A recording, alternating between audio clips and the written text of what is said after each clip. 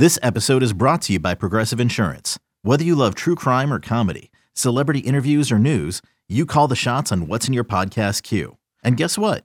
Now you can call them on your auto insurance too with the Name Your Price tool from Progressive. It works just the way it sounds. You tell Progressive how much you want to pay for car insurance, and they'll show you coverage options that fit your budget. Get your quote today at Progressive.com to join the over 28 million drivers who trust Progressive. Progressive Casualty Insurance Company and Affiliates. Price and coverage match limited by state law.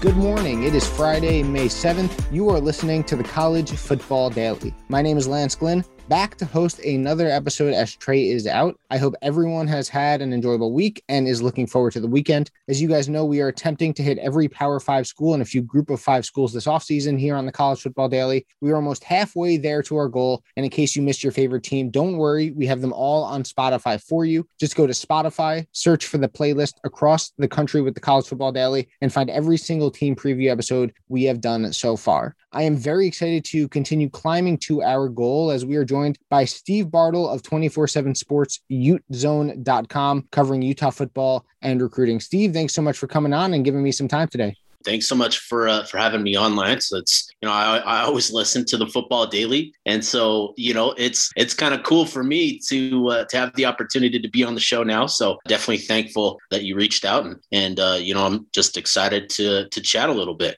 Yeah, well, I think the common saying is, what is it? Long time listener, at least in radio. Long time listener, first time caller. Yeah, that definitely applies here. Yeah. So we're glad to have you on. So with Utah, look, the Utes went 3-2 last season in what was obviously a very strange year for every conference, but very much so obviously for the Pac-12. A lot of they will play, they won't play, then they will play. Utah, they had, I think, 3 games in total canceled, including the first 2. They started off 0-2 with losses to USC and Washington, but then ran off 3 straight wins to finish the year. Look, Kyle Whittingham has been at the helm since 2005. So if you want any coach to kind of steer you through everything that's gone on, it's obviously someone like him. But what, if anything, could the staff, even the fans, take away from last season? Is it like it is for most teams, kind of a throwaway year where it's hard to evaluate because there was just nothing normal about it and there just weren't many games to, judge the players on? That's such an interesting question. And I think there's so many layers to last season, even though it was a condensed and shortened season. There's a lot of ways to look at last year, specifically for Utah. And I think it starts on the defensive side of the ball where, Utah's coming off a 2019 season, which saw 7 players drafted in that ensuing NFL draft last year. I believe 6 of them came from that defensive side of the ball. And then they had multiple guys signed as undrafted free agents. There was a lot of talent, a lot of ability, a lot of experience lost on that defensive side of the ball for a lot of folks, a lot of local and national media that cover the Pac-12, and you look at what Utah lost last year on the defensive side, and you're thinking that there's going to be just a lot of growing pains, a lot of struggles, and a lot of just kind of working through it. But that was not the case at all. They had to kind of change some things on the defensive side of the ball, but Utah again proved to be one of the top defenses in the Pac-12, led by Devin Lloyd, who was, an all-conference performer. He'll be, one of the top contenders for the Pac-12 Defensive Player of the Year this year. Mika Tafua at defensive end. And then you had guys like Vontae Davis at free safety emerge. He's been in the program a couple years now, and that was really, really helpful and key to Utah's defensive success was his emergence, playing that free safety position, which is so crucial in Utah's, 4-2-5 scheme. So, all in all, the defensive side looked really good. Utah's offensive line run game looked really good. Obviously, a big factor in the run game success was true freshman Ty Jordan, who was the Pac-12 freshman of the year. Unfortunately, he lost his life in a tragic event around Christmas. And so he is no longer, obviously here with us anymore. And that's kind of been a thing that the program has had to work through and kind of get through over the last couple of weeks. And there's going to be a lot of memorializing him this year and beyond. But Utah did really well to address, his the loss of Ty Jordan through the transfer portal with TJ Pledger, a transfer from Oklahoma, Chris Curry, another running back from LSU. So the run game, was what it was. The passing game had some struggles, and I think that's kind of where Utah really learned a lot about themselves on the offensive side of the ball, is how much better they need to be in the passing game. And they took some big time measures to ensure that they will, in fact, be better in that area of the game. So, obviously with everything going on, the COVID stuff, the COVID protocols, with the loss of games, Utah only played 5 games, which, there's not a lot to judge on. I think Utah learned a lot about themselves as a program, and they took steps since the end of the season to ensure that they kind of shore up some weaknesses while, bringing back a lot of players on the defense side of the ball, which, looks to be a really strong suit for Utah football. So, look, Utah certainly has its fair share of storylines to watch as the offseason progresses, right? Maybe the biggest of them all is the quarterback battle. A few options they could go with, but we talked prior to the podcast, and you mentioned how it's really a 2-man race between Cameron Rising, the starter from last year that got hurt early and missed most of the season, and Baylor transfer Charlie Brewer. Look, Rising didn't play this spring, but Kyle Whittingham did say that a decision won't be made until the fall when he, should be back and should be cleared to go. So just generally, what did you see from Charlie Brewer this spring that stood out? And what's your prognosis on the Utah QB situation this season? With some of the COVID protocols, we didn't get a chance to really see him operate a lot outside of the spring game. However, Kyle Whittingham, made it clear that, he's a guy that has come into the program and he's done a lot of the little things that you just kind of take for granted. And, he's worked really hard since he got here in January to, prove that he's going to be a capable quarterback for Utah if he does indeed win the job. Ever since he got here, he's been in the playbook studying. He's been spending a lot of time, as much time as possible, with offensive coordinator Andy Ludwig. And, according to reports, according to sources, those two, Brewer and Ludwig, have really kind of meshed well. And that's, that relationship between an offensive coordinator and quarterback is, a lot of times you kind of take it for granted. And so those two have really clicked, which, is encouraging. And so, Brewer he's done a good job throughout spring. He did a good job throughout spring of, taking care of the ball, making good decisions, but being accurate and taking chances down the field when they're there. And I think that's kind of the thing that Utah is looking for. They're always going to rely on their defense. They're always going to rely on the run game. They need a quarterback that is smart, that is accurate, that makes good decisions. And Brewer apparently fits the bill, in all 3 of those areas. So, Brewer's done a good job really coming into this. Obviously, he has a ton of experience coming from Baylor as a 4-year starter, 9,700 yards to his name, led Baylor to a really good season in 2019. So, he's been through this before where he's got a good team around him and, he's just kind of steered the ship. And that's, really when you look at this Utah team, that's really what they need at the quarterback position more than anything is just a guy that will keep them on track, will keep them on pace, keep them on schedule. And, I think, that's what you're looking at with Brewer.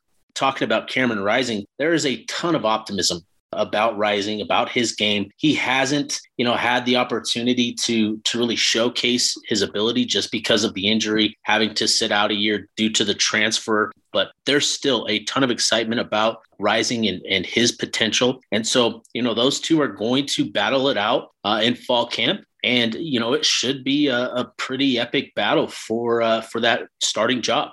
Staying on offense, look, Utah, they moved on from Guy Holiday as receivers coach and brought in an up-and-coming coach and former Utah grad assistant, in fact, in Chad Bumphis, to lead that group. Where do the receivers stand post-spring practice? Is there enough there right now for the Utes, or do Coach Whittingham, Coach Bumphis, and the staff need to go out, hit the portal, and bring in some more talent at that position for this year? Yeah, that's a great question and something a lot of Utah fans, have been asking as well. And Whittingham hasn't been shy to talk about the need to address and bolster the wide receiver position this spring. They took some hits with the transfer of Brian Thompson and Samson Nakua. Both of those players have a lot of experience that they take with them as they leave the program and go elsewhere. And so Utah, they're looking for depth and guys that can come in and be playmakers on the outside specifically. They've got proven commodities in Britton Covey and Jalen Dixon, who returns after sitting out last year.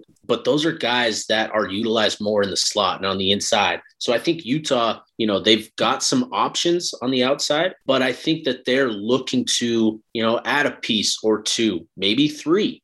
Guys that can come in, can provide some playmaking. And I think more important than their ability is just their experience level. And I think that's something that Utah is really interested in, because they do have a lot of young players in that wide receiver group. And, that's specifically talking about those young players. That's a big reason why Chad Bumphis was brought back to Utah to replace Guy Holiday, just because Whittingham talked about his ability to teach and coach and develop players and how optimistic they are that he's really going to help this young group of receivers over their careers. However, I think, and we're going to get more into this, I think there are really high goals, some lofty goals, some high expectations. And, if let's say, you're expecting to challenge for a conference championship, some of these young guys maybe aren't ready for the big lights, the bright lights. And so I think Utah's very interested in landing a player that's kind of been through it. And I think that's going to be a thing. So I definitely expect Utah to be aggressive in the transfer portal, looking for guys to come in to provide some added playmaking to that wide receiver position. They want to improve the passing game. They know they have to. And I think that's going to be a big part of it. They do have guys in that room, and Solomon Enos, Devon Vele, who kind of emerged, but he's a former walk-on that really has just impressed since the moment he got on campus. And I already mentioned Covey and Dixon. Those are really four guys that Utah is going to rely on heavily this fall, regardless of what they do in the transfer portal. But I think adding a guy or two to that group, to that mix, where you can rely on them as playmakers, rely on them for leadership, I think that's what Whittingham and Bumphis and the offensive staff are looking for this offseason. So I want to switch it over to the defense now. All Pac-12 first-team linebacker Devin Lloyd, he's coming back. All-conference honorable mention, Nefi Sewell, he's also coming back. And I'm sure that last name rings a bell to a lot of our listeners unfamiliar with Utah, as his brother Penei Sewell was just taken 7th overall by the Detroit Lions. Vontae Davis, someone else you mentioned, he decided to come back and use his extra year of eligibility. The list continues for what the Utes bring back on defense. This was a unit last year that was 3rd in the conference in scoring defense, 1st in rushing defense, 2nd in total defense. With all the returning pieces, what is the potential of this defense? How good could it be in 2021? Tell you what, Lance, this defense could be really, really good. You talk about the guys, the known commodities, in Vontae Davis and Devin Lloyd and Nefi Sewell, and they've got a lot of depth, a lot of up-and-coming young talent. You go back to that 2020 class, it was headlined by 4 guys, Clark Phillips, Van Fillinger, Xavier Carlton. Those are 3 guys that Utah is going to rely on, and they expect a lot of progress to be made from year 1 in the program to year 2. There's proven commodities, but there's a lot of young talent that they're developing. And, this defense has the potential to be really, really good. We had the opportunity to talk to Whittingham throughout camp, and it sounds as though, they're very comfortable, along that defensive line with the amount of depth that they have. I think Whittingham mentioned they have 7 or 8 guys that they feel could contribute, be rotational players, potentially start in that mix. Wow. And yeah, it's just an absurd amount of riches at defensive tackle. Utah's always been good, in the trenches, but that's incredible. So, and then, defensive end, they've got Mika Tafua returning, who emerged as a real presence at defensive end. We got Van Fillinger, Xavier Carlton, as I mentioned, guys that they expect to take a big step forward in their game. The key to all of this is going to be in the secondary. Utah had a young group that replaced a really experienced and really talented group from 2019. They did some good things last year. They had to kind of play it conservative, changing up their scheme, playing more zone, playing some soft zone and that kind of stuff. they want to be more aggressive. They want to get back to who they are as a program, and that's, press man coverage. And so a lot of, the success is going to be dependent upon the progress that the secondary makes. And so we're talking about guys, like I mentioned, Clark Phillips, JT Broughton, and Malone Mataele are three guys that will start in the secondary for Utah. And then a couple names I already mentioned, Vontae Davis, but, look for Cole Bishop, a true freshman out of Georgia, to come in and potentially earn the starting job at strong safety for Utah. Another guy from the previous class is Kamoi Latu, who they expect a lot of good things from as well. So, there's a lot of talent, a lot of potential, and a lot of experience coming back for Utah. They're going to be strong against the run. I think the hope this season is that they'll be able to generate more pressure with their front four and do some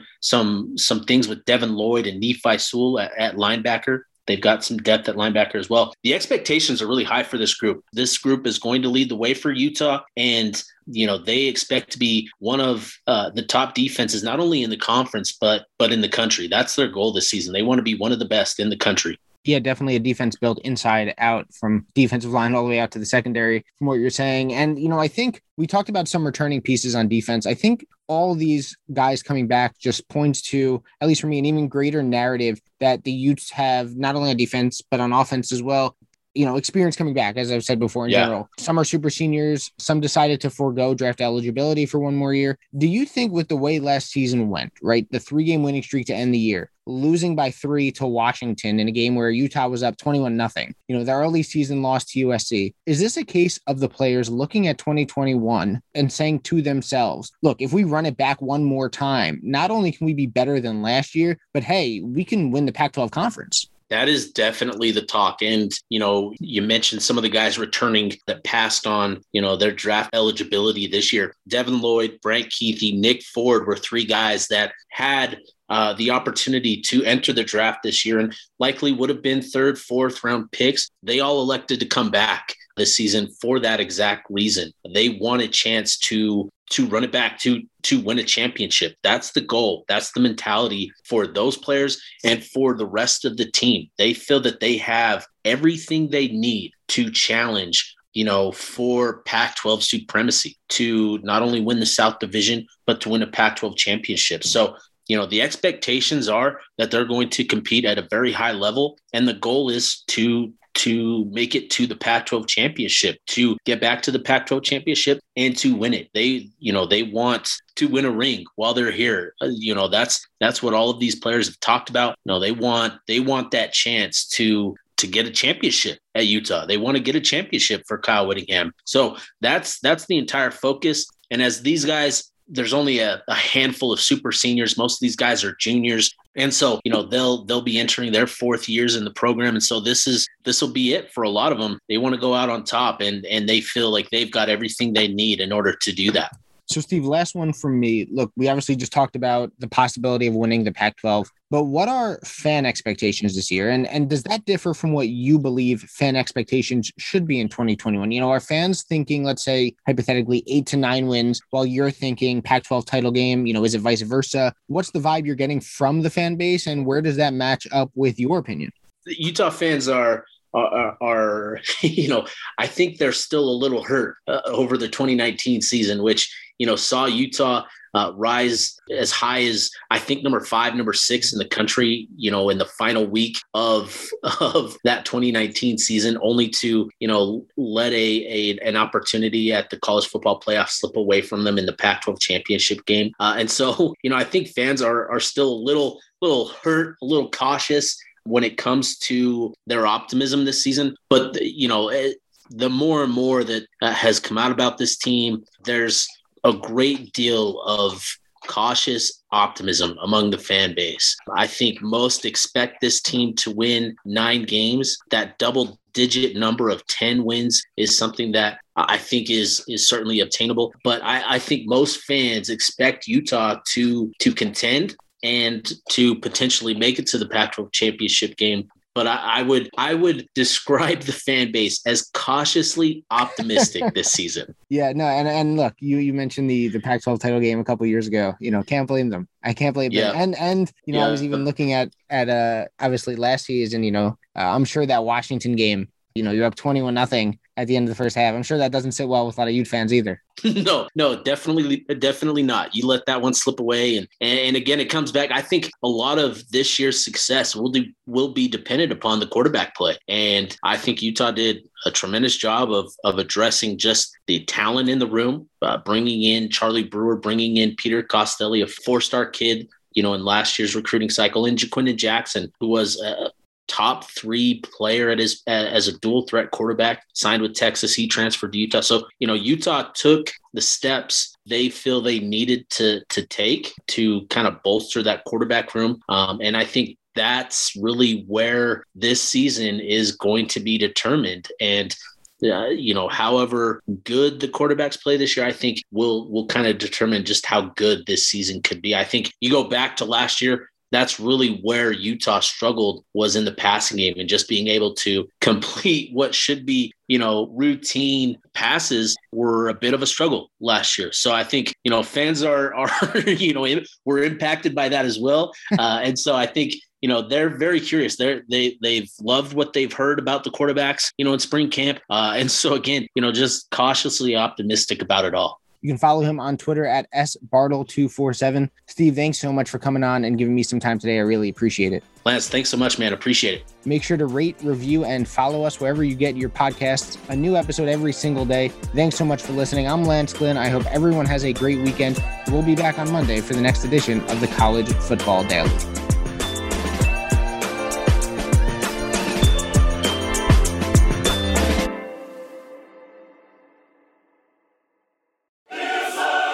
You can now relive the best moments of the UEFA Champions League 24/7.